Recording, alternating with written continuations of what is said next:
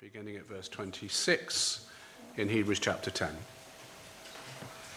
For if we sin willfully after that we have received the knowledge of the truth, there remaineth no more sacrifice for sins, but a certain fearful looking for of judgment and fiery indignation, which shall devour the adversaries. He that despised Moses' law died without mercy under 2 or 3 witnesses. Of how much sorer punishment, suppose ye, shall he be thought worthy, who hath trodden under foot the Son of God, and hath counted the blood of the covenant wherewith he was sanctified an unholy thing, and hath done despite unto the Spirit of grace? For we know him that hath said, Vengeance belongeth unto me, I will recompense, saith the Lord. And again, the Lord shall judge his people. It's a fearful thing to fall into the hands of the living God. Let's just commit our time together this morning at God's word to the Lord. Father, as we read these verses this morning, they're difficult verses for some, and many have been caused concern or fear through these verses. And I pray this morning, Lord, as we study your word, that we allay these fears, that you will reveal to us your word as you intended it to be written. Help us, Lord, as we study your word this morning, to have open hearts and open minds, that you would, through your Holy Spirit, Lord, open this word to us, and that we would indeed be encouraged through what we hear from your holy word today. And we pray today that also, Lord, you will bless the public reading of your word to our hearts in Jesus' name. Amen. Amen. Just by way of background, the letter to the Hebrews was written to second-generation Jewish believers who were being persecuted by their fellow Jews because of their profession of faith in Jesus. Any Jew who professed to be a Christian was considered unclean and expelled from the synagogue. And because that day-to-day existence was difficult, many of the believers of the day were looking to escape by returning to an outward form of Judaism. And the purpose of this letter is to encourage those Jewish believers to patiently endure and to grow in maturity in Christ. And if we're to understand it fully, we must read it in this same context. The letter to the Hebrews contains 5 separate warnings. The first one against drifting away, we find that in chapter 2, verses 1 through 4. The second warning is against disobedience in chapters 3, verse 7 through to 4, verse 13. The third warning is failing to progress to maturity, chapter 5, verse 11 through to 6, verse 20. The fourth danger, that of willful sin, chapter 10, verses 26 to 31, our text for today. And the fifth danger, the danger of indifference, which we'll find in chapter 12, verses 5 through 29. And so today we're going to look in detail at this fourth warning, the danger of willful sin. And the verses that we've just read have become and proven to be a stumbling block for many, causing many people to live in daily fear of losing their salvation and therefore needing to work in order to keep it. And the fact that this is not the case is what we shall study today. But for context, let's just go back a little bit further in this chapter and begin by looking from verse 19. So let's begin in verse 19, where we read there, having therefore, brethren, boldness to enter into the holiest by the blood of Jesus. That phrase, having therefore, indicates that this is a completed yet a continuing act.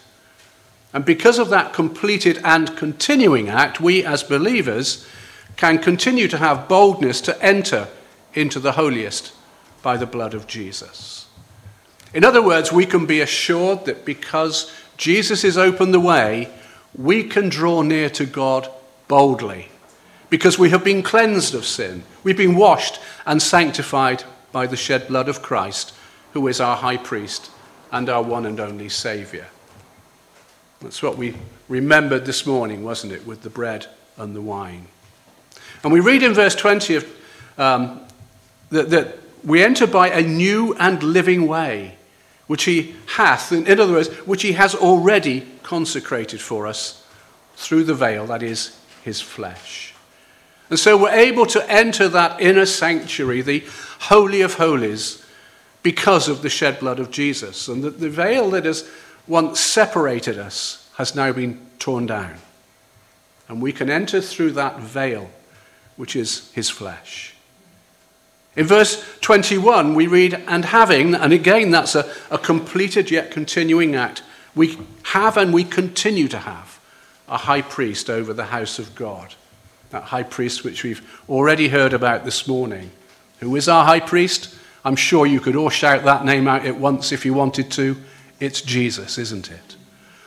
Hebrews 5:6 tells us that Jesus is a priest forever after the order of Melchizedek, who in Hebrews 7 verse 25 is able also to save them to the uttermost that come unto God by him, seeing he ever liveth to make intercession for them. I'd like you just to take note of what we've just read there. He's able to save to the what? The uttermost. And that Greek word for uttermost is the Greek word panteles, meaning to the full end or entire. In other words, as believers, we have been entirely and completely saved. If we move on to verses 22 through 25 of chapter 10, we see that the writer here starts to present 4 exhortations to us. The first one's in verse 22. He says, let us draw near with a true heart in full assurance of faith, having our hearts sprinkled from an evil conscience and our bodies washed with pure water. So how are we to draw near? We're to draw near with a true heart and with full assurance, entire confidence of faith. Well, how do we do this? By having our hearts sprinkled from an evil conscience and our bodies washed with pure water. When we're born again, the blood of Jesus washes us and cleanses us from our sin, doesn't it? We read that in 1 John 1 verse 7. But in terms of what we're reading here in this letter to the Hebrews, why was it necessary to exhort those Jewish believers to draw near? Let me just refer to the commentator David Guzik. He explains it this way. He says the encouragement to draw near wouldn't be given unless it was necessary. These discouraged Christians may have thought that they had many, many problems.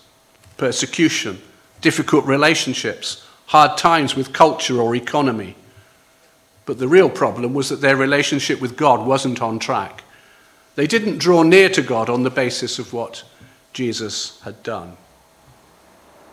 Did you notice anything in that comment that David Guzik made that applies to you and I? Do we sometimes think about our many, many problems, about persecutions and difficult relationships? Do we have hard times with culture or economy? And could it be perhaps that the reason we are suffering from those things is that we're not perhaps in a full relationship with God? We're not giving him the glory that we should be giving, not trusting him enough. We all go through those times, don't we? We all find it difficult. And it's a sign of our maturity in Christ as to how we are able to deal with those problems. When times are tough, do we get discouraged?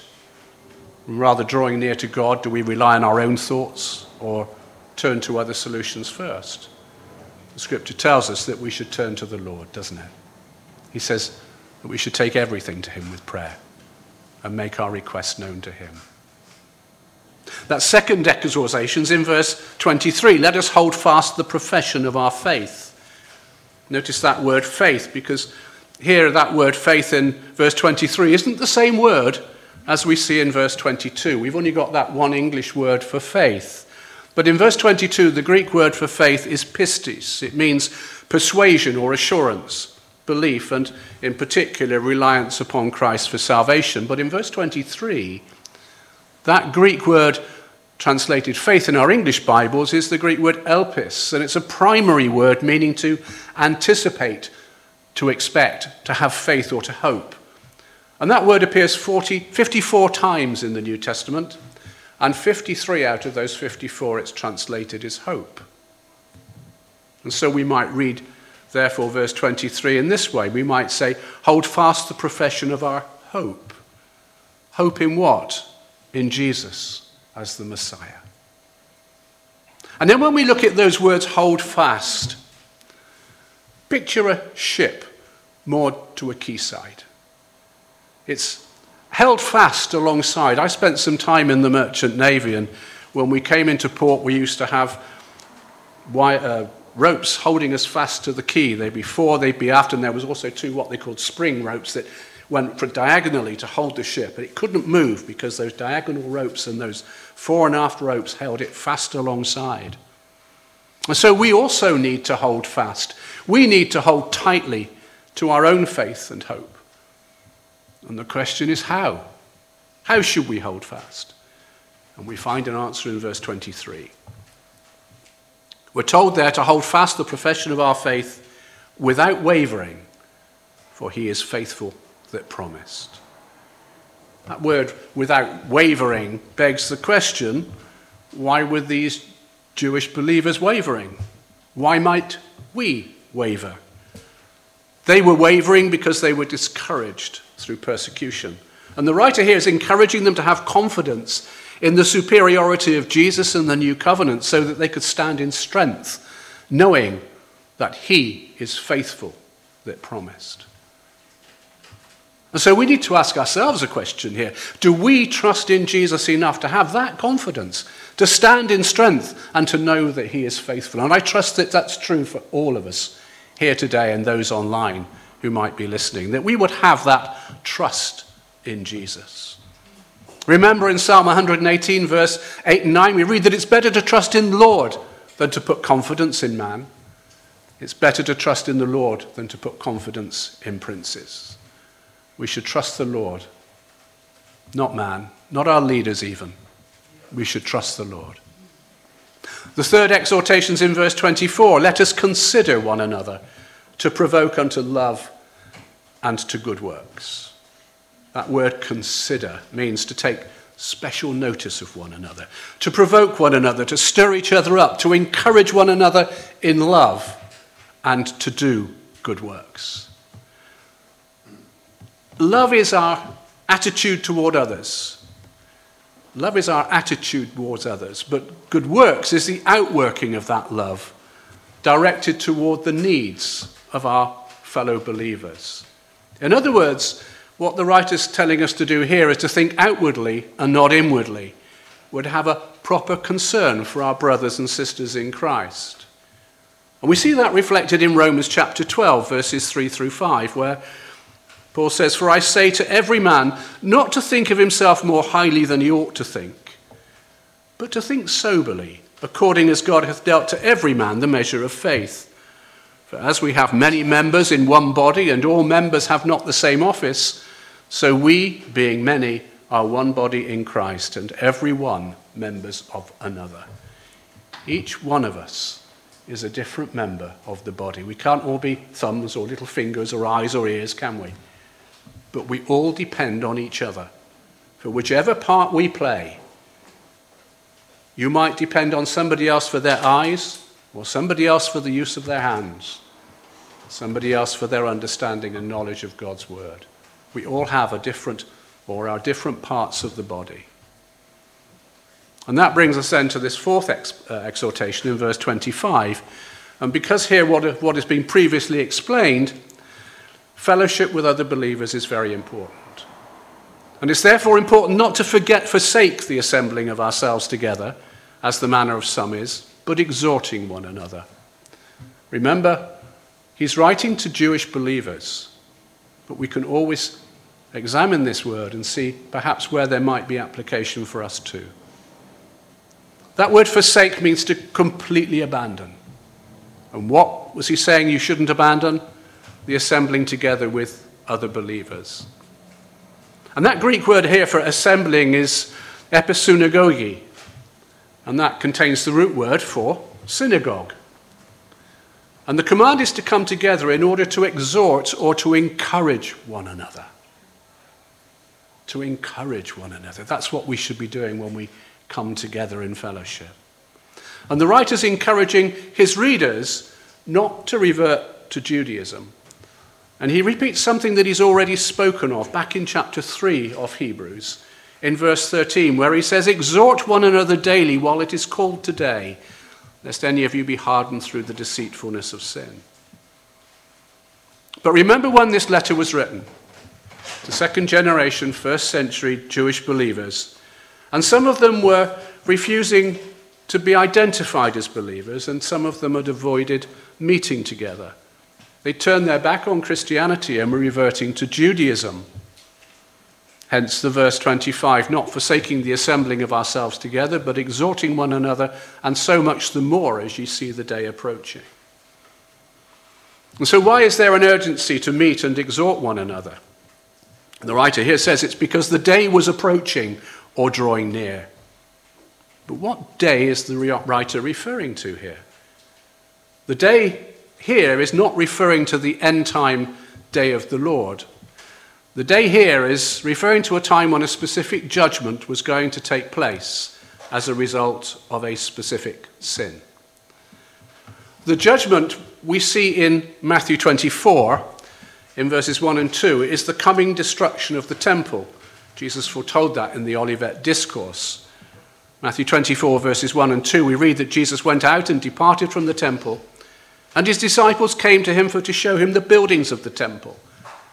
And Jesus said unto them, "See ye not all these things?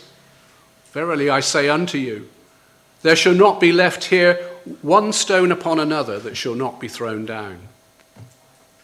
Now again, it's important to understand that this particular judgment was for that generation of Jews only. And the reason for that judgment is given to us in Matthew 12, verses 22 to 32.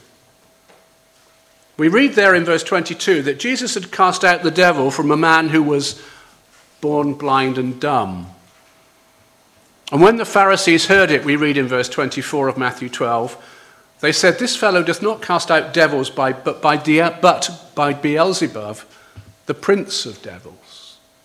They've accused Jesus of casting out devils by the prince of devils. But who's Jesus speaking to here? Is he speaking to Gentiles or is he speaking to Jews? He's speaking to the Pharisees, isn't he? And the Pharisees were Jews. And also, when we take that context, he was speaking to the generation of Jewish people that were alive at that time, those Jewish leaders.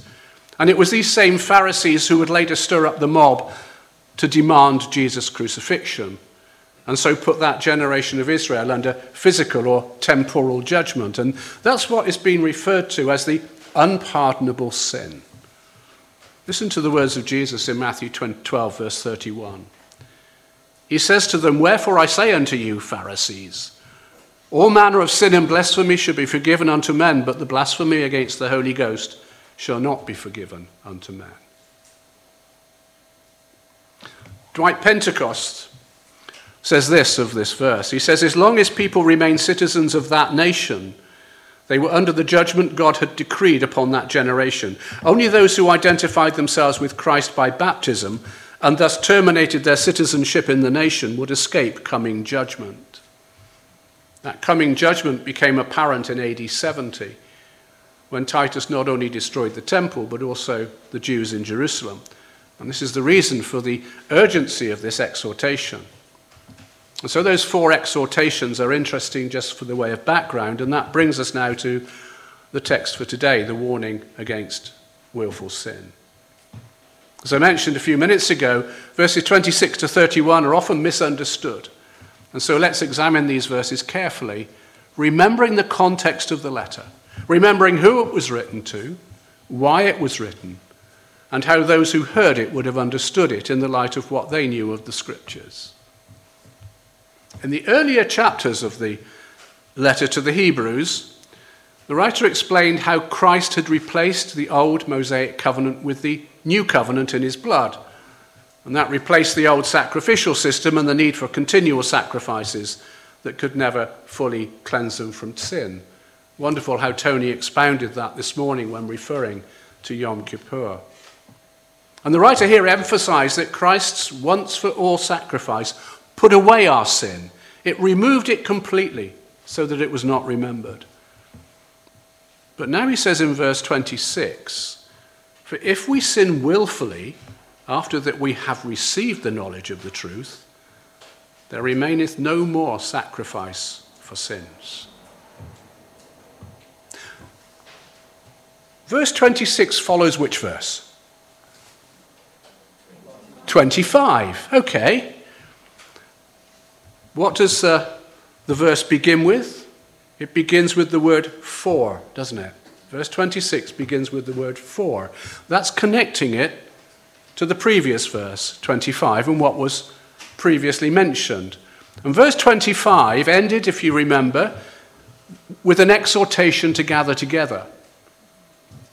But some had avoided meeting together. They refused to be identified with other believers. They turned their backs on Christianity and they were reverting to Judaism. But notice the wording of verse 26. It says here, for if we sin willfully.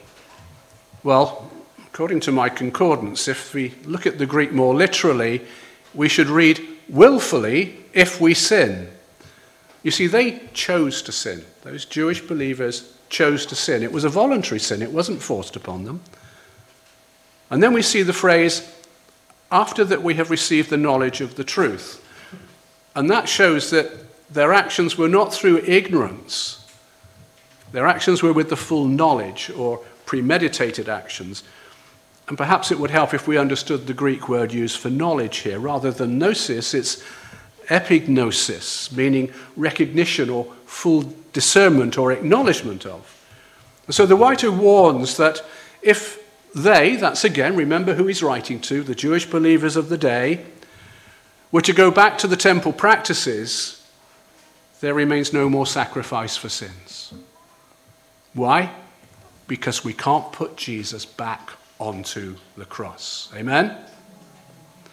His death on the cross was a once-for-all sacrifice, and that sacrifice replaced the repeated sacrifices of bulls and goats, as we heard this morning. And so, no further sacrifice could be made, and no further sacrifice was ever needed.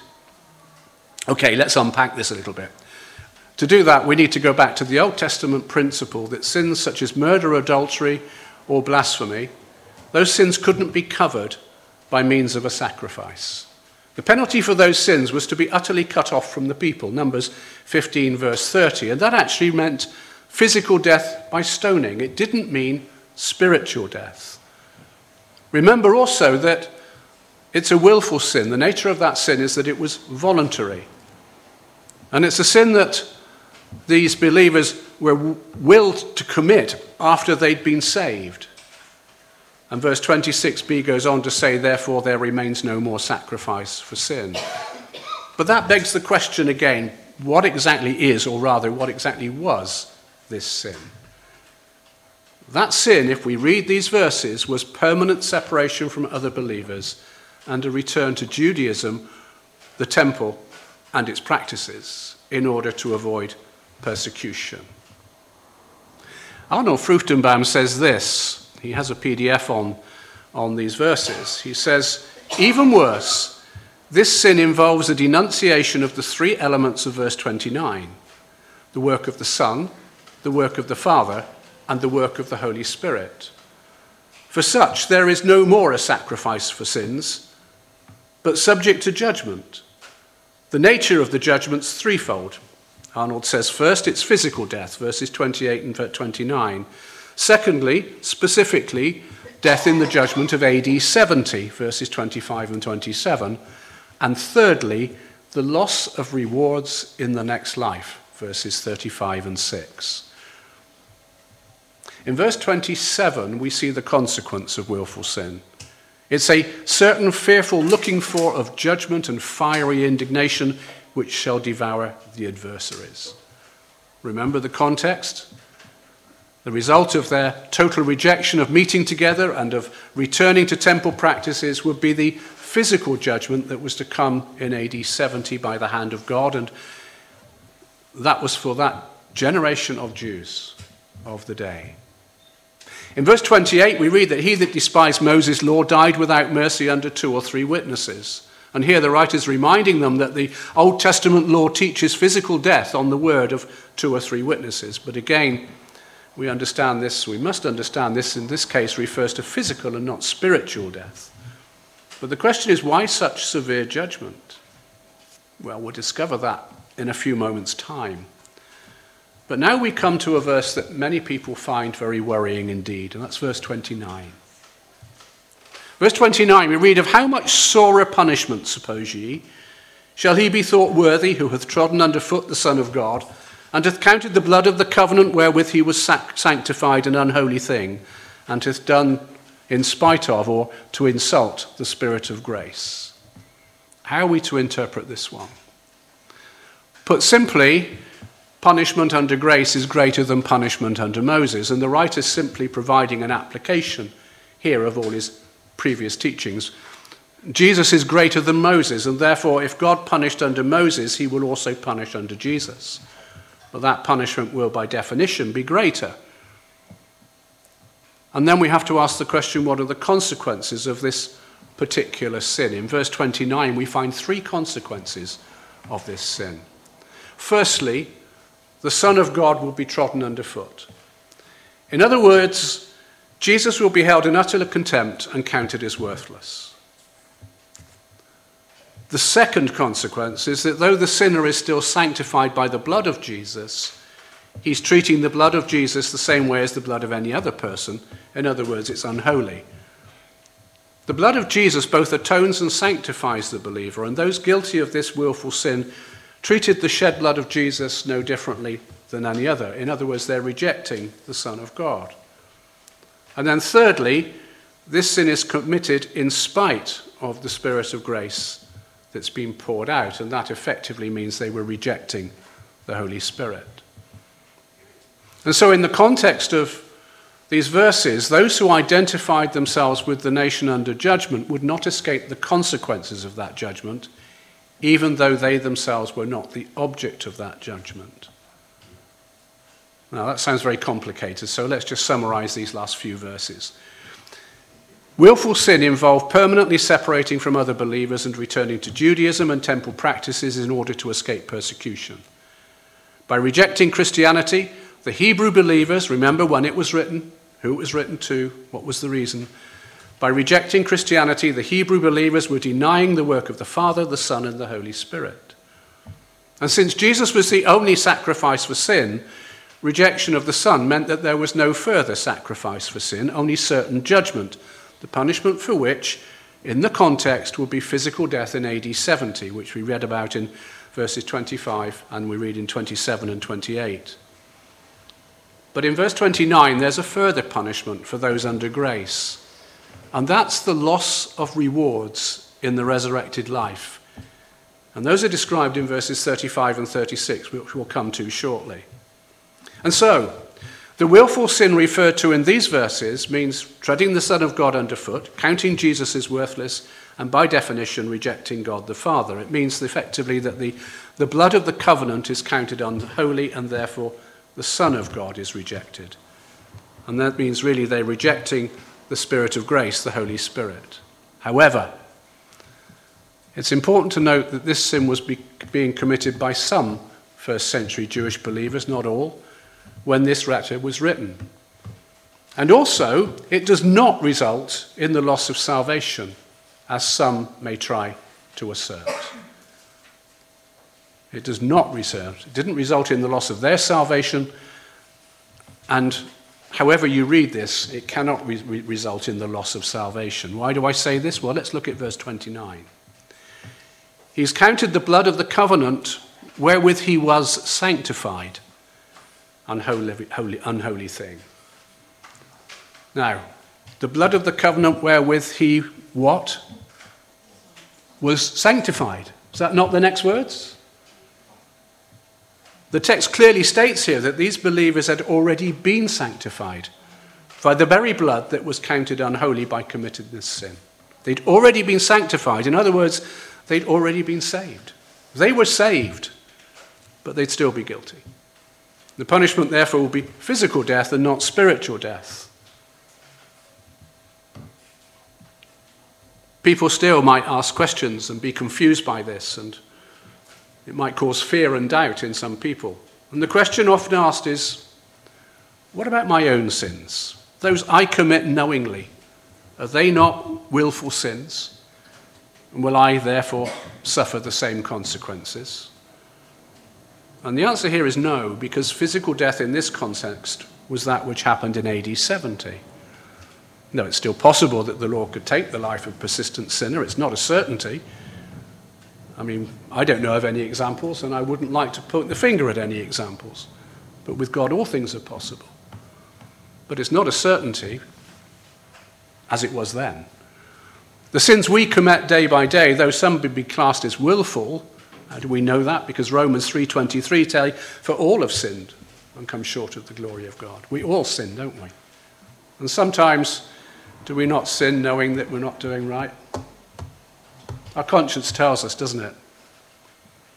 And so, what we need to remember is that the sins we commit day by day are different to the sin we're looking at in this reading. Of course, having said that, we need to keep a short account, don't we? We need to keep confessing our sins to God. We need to keep seeking his forgiveness. We did that this morning. We remembered in the bread and the wine. And so the willful sin described in this passage was that of permanently turning one's back on fellowship with other believers and on Christ, and returning to Judaism and the temple practices. It was the denial of faith once professed, and permanently returning, if you will, to a worldly and godless life.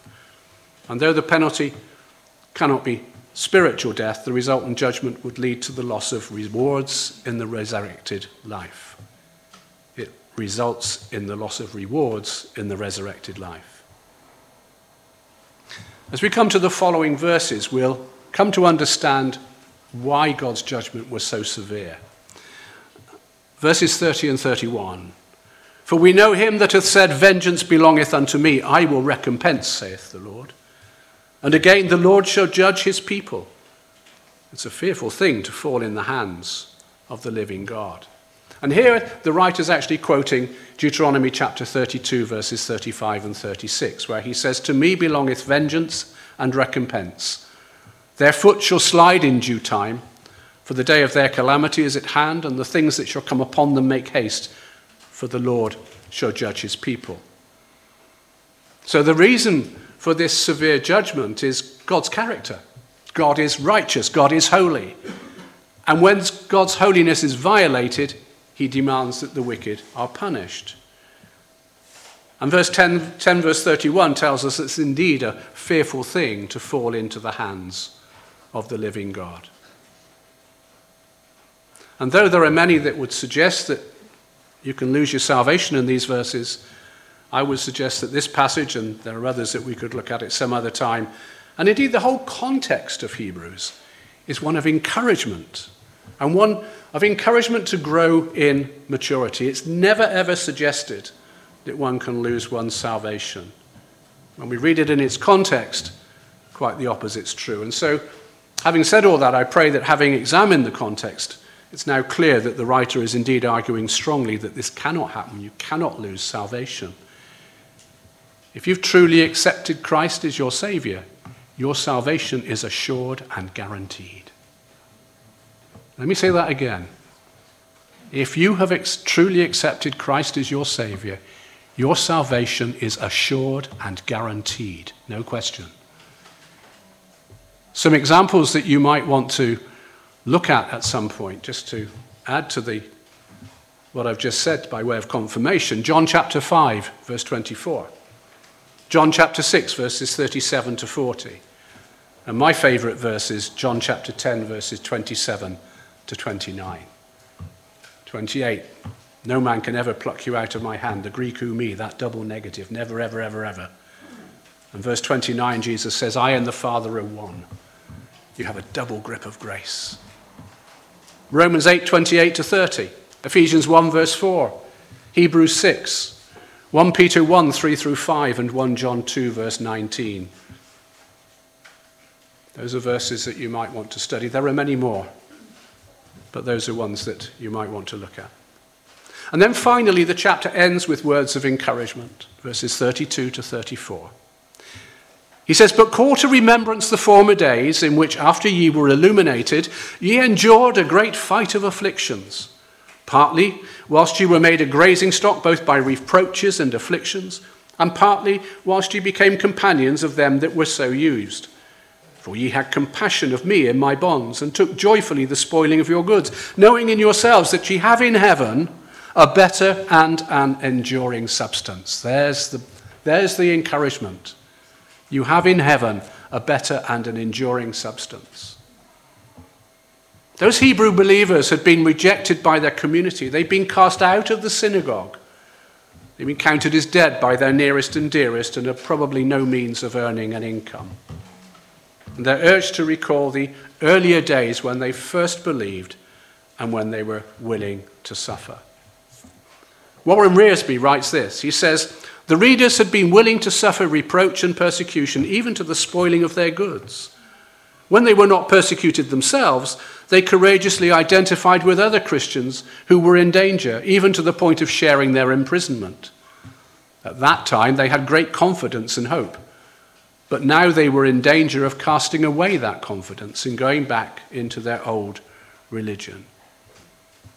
And so the readers of the letter of that day were encouraged to persevere as they faced the future. In other words, you did it then, you can do it now. Now, that could also be true for us today. We need to be encouraged, don't we, to persevere as we face the future. We face quite an uncertain future at times, don't we, in terms of worldly things. We've got war, we've got famine, we've got those terrible floods, the earthquake in Morocco. We've got people who are homeless, people who are poor, people that are jobless. Christians being persecuted for their faith all over the world, even to the point of death. And so we are urged in verses 35 and 36 of chapter 10, "Cast not away therefore your confidence, which hath great recompense of reward. For you have need," and we need to take notice of this, "for you have need of patience, that after you have done the will of God, you might receive the promise." The message here is, don't lose confidence in the Lord.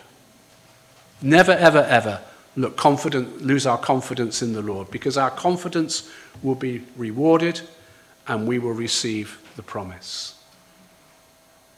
So the lesson really is that we don't remain in a state of immaturity and be steadfast through persecution.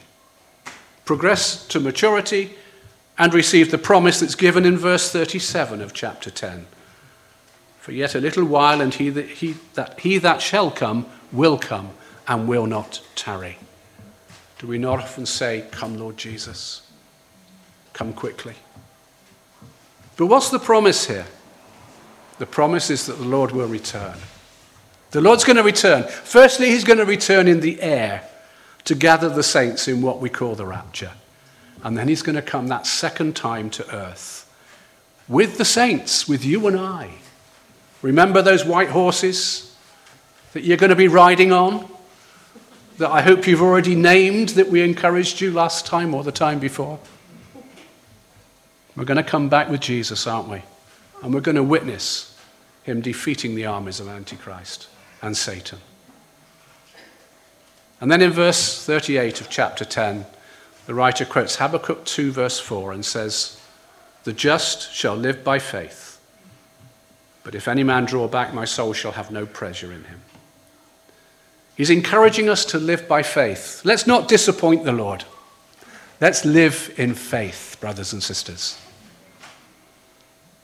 You'll also see those words from Habakkuk in Romans 1:17, in Galatians 3:11, by the way. And again, Wearsby comments this. He says, Romans emphasizes the just. That's Romans 1:17. Galatians deals with shall live, Galatians 3:11. And Hebrews centers on by faith, 10 verse 38. We're not just saved from our sin by faith, we also must live by faith. And that's the theme of chapters 11 through 13 of this letter to the Hebrews. It's no coincidence, is it, that chapter 10 is followed by chapter 11.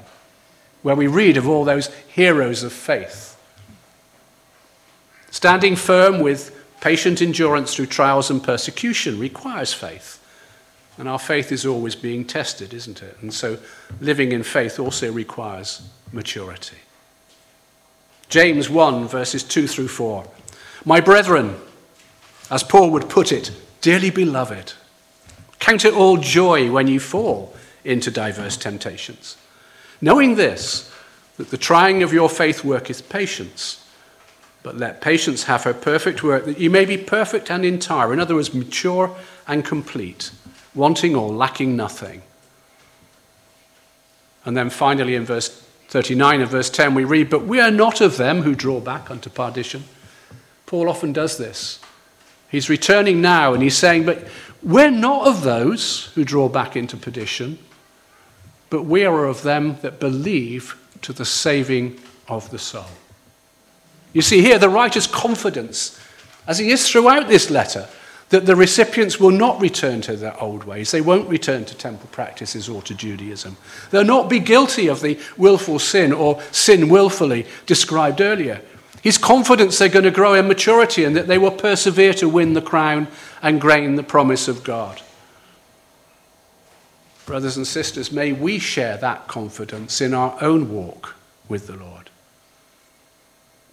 We've mentioned it already, but we can see today that persecution of believers is rampant in some parts of the world and becoming more so even in our own society, isn't it? Being a believer and standing fast in our faith is not always easy. Though we don't yet see the sort of persecution these Hebrew believers expected, certainly not in here where we are, or that our brothers and sisters suffer in many other countries, we can see that things are moving in that direction, aren't they? Are moving quite rapidly in that direction. And so let's resolve this. Let's resolve to consider one another. Let's resolve to build one another up, to exhort one another, to provoke one another to grow in maturity and in the knowledge and understanding of the Word of God. That word consider.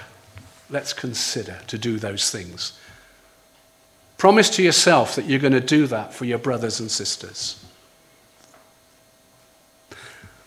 But just as we come to a close, I want to remind ourselves and the position that we actually hold in Christ as believers. And it's only because of what he did for us on the cross of Calvary that we can say these things. We've been redeemed and reconciled to God.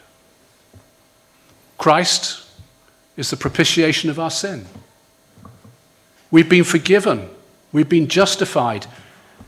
We're being glorified, or we will be glorified, should I say. We've been delivered. We've been circumcised, that's our hearts. And we've been made acceptable to God. We have the fruit of the Spirit. We're in the eternal plan of God. We're based on the rock. That's Jesus, the Messiah. We're members of a holy and royal priesthood. We've been transferred into God's kingdom. We're a chosen generation, a holy nation, a special people alongside the Jewish people that believe. We're citizens in heaven in the family of God. We've been adopted as children of God. We're part of the fellowship of saints. We're children of the light. We have heavenly associations. We're complete, we've been made full, and we're in possession of every spiritual blessing. We're a gift from God the Father to God the Son. We are the Messiah's inheritance, we're his heirs, and we are freed from the law of sin and death. I give credit to Arnold Fruchtenbaum for those, by the way. It's not something that I thought up. Arnold does a wonderful exposition of the 33 things, our position in Christ. And there we have some of those. Our old man, our sin nature has been judged already. And we can now walk in newness of life. We're united with the Father, with the Son, and with the Holy Spirit. We have access to God. We're in his eternal care. Our salvation is assured throughout eternity. What a Savior. What a promise. Complicated verses. My prayer is that I've done them some justice and helped perhaps you understand that they're words of encouragement, not discouragement. But if anyone does doubt the security of their salvation, anybody doubts their guarantee of eternal life through Christ, or if there's anyone who hasn't accepted Christ as their Saviour, I would urge you to speak to Tony or Kuon before you leave today, or if you're online, drop them an email and ask them the question.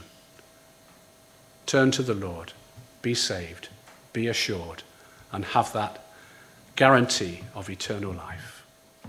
May the Lord seal his words in our heart this morning.